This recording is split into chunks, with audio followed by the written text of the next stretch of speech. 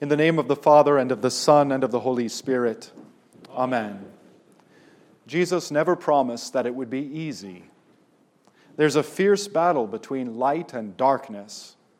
And this battle runs straight through the world, the church, your family, and even our own souls. While so much of American pop Christianity promises in many, many ways that Christianity is about living your best life now, and how many books and conferences and programs have been sold, and how many sanctuaries have been filled and are full this very morning because of the promise that Christianity means a happier, easier life and the end of all your troubles.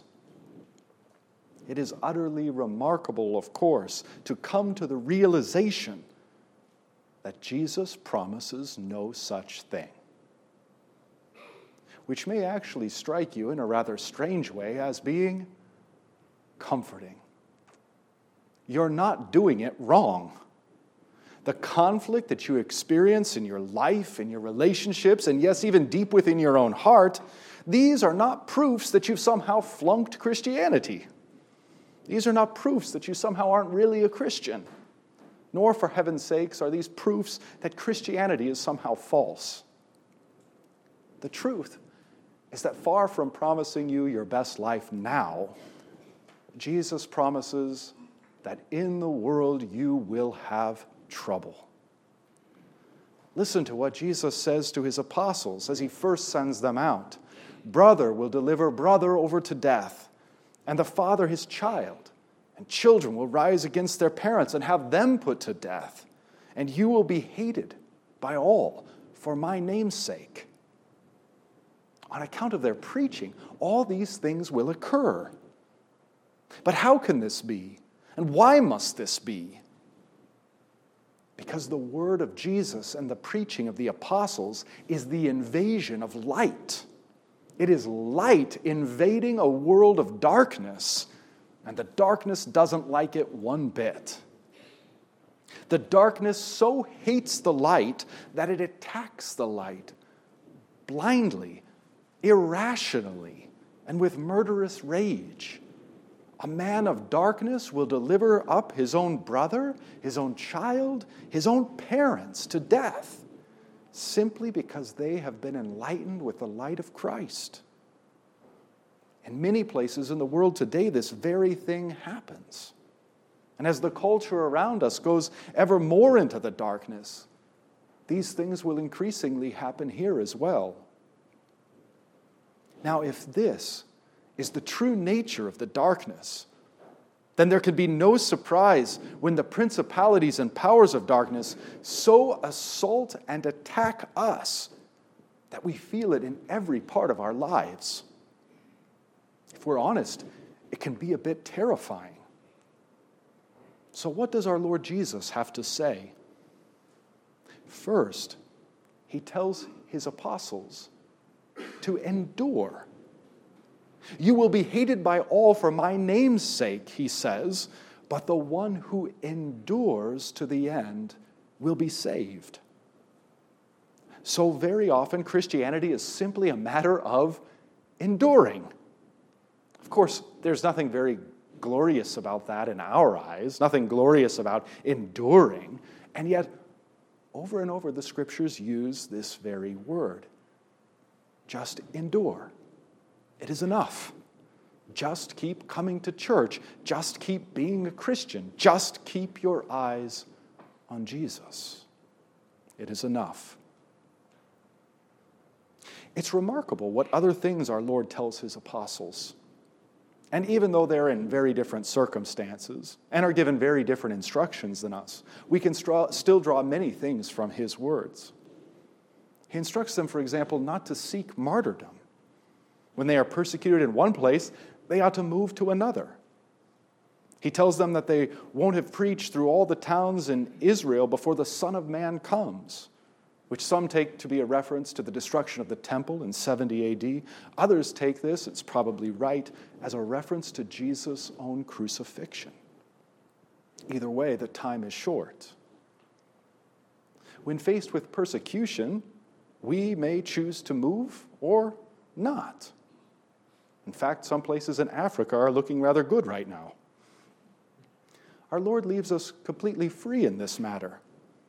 We're not to seek martyrdom, but rather to leave this in our Lord's hands. Whether we're martyred or not, our lives will be lives conformed to the passion of Jesus, conformed to the cross of Jesus. They will be cruciform lives. The powers of darkness will see to that. But listen to how our Lord comforts us. A disciple is not above his teacher, he says, nor is a servant above his master. It is enough. It is enough for the disciple to be like his teacher and the servant to be like his master. This is, in fact, our best life now. Not happiness or health or wealth or ease. It is enough for us to be like our teacher and master. And what an honor it is that God would see to it that we would be anything like him at all. That we would be called to suffer in whatever ways while remaining faithful to our God and Father. That we too would be called to suffer in whatever ways in love for one another. This is our best life now. In fact, there is no greater life than to live like Jesus and to suffer with Jesus. If they have called the master of the house Beelzebub, Jesus says, if they have called me the devil, how much more will they malign those of my household? How much more will they malign you? In the battle between light and darkness, everything gets turned upside down, doesn't it? The world accuses Jesus of being the devil and Christians as being evil. The point, of course, is that we are not greater than our master. We simply can't be so winsome as to avoid this. And we need to realize that there is no middle way. There is no way to be faithful to God and be loved by the world. As it went for our master, so it will go for us. So have no fear of them, our Lord says. All that is at present upside down will be turned right side up. Or in his words, all that is covered will be uncovered. All that is hidden will be made known. In the end, it will be made plain that Christ and his Christians were indeed light, and all else was darkness. And so we must be bold. What I tell you in the dark, Jesus says, proclaim in the light. And what I whisper to you, proclaim from the rooftops. Do not fear those who can kill the body, but cannot kill the soul. Do not fear man. Rather, fear him who can destroy both body and soul in hell. Fear God. Do not fear man, fear God. What does it profit you if you have every earthly success? If you do indeed have happiness and wealth and health and ease? What does it profit you if you have the esteem of men and the whole world applauses and sends its accolades towards you? What does it profit you if you gain the whole world and lose your soul? And is the same not true for our children? Are we training and leading and guiding them to gain the world or to keep their souls with God forever? Because you can't have both. Do not love the praise of men, love the praise of God. Do not fear man, fear God. But in what ways are we to fear him? In the first way, we need to understand that friendship with the world is enmity with God. Whoever tries to keep his life in this world will lose it. You cannot serve God and mammon. The fleshly disobedience inside each one of us needs to be terrified and put to death. We need to understand that there is no middle ground. We may deceive ourselves into thinking so, but God is neither deceived nor mocked. He is a consuming fire. And those who do not fear him, he kills in body and soul. For the love of God, flee your earthly passions and your desires to be loved by man, and get on the right side. This is most certainly what it means to fear God. But there is yet another way in which we must fear God. If the powers of darkness in the world, in the church, in our families, and even in our souls are so great and so overwhelming, how much more should we fear the one who conquers them for us? That's what the psalmist means when he says, "If you, O Lord, kept a record of sins, O Lord, who could stand? But with you there is forgiveness, that you may be feared." In this sense, the cross is the most fearful image in heaven or on earth. It is on the cross that the powers of darkness are trampled by our Lord.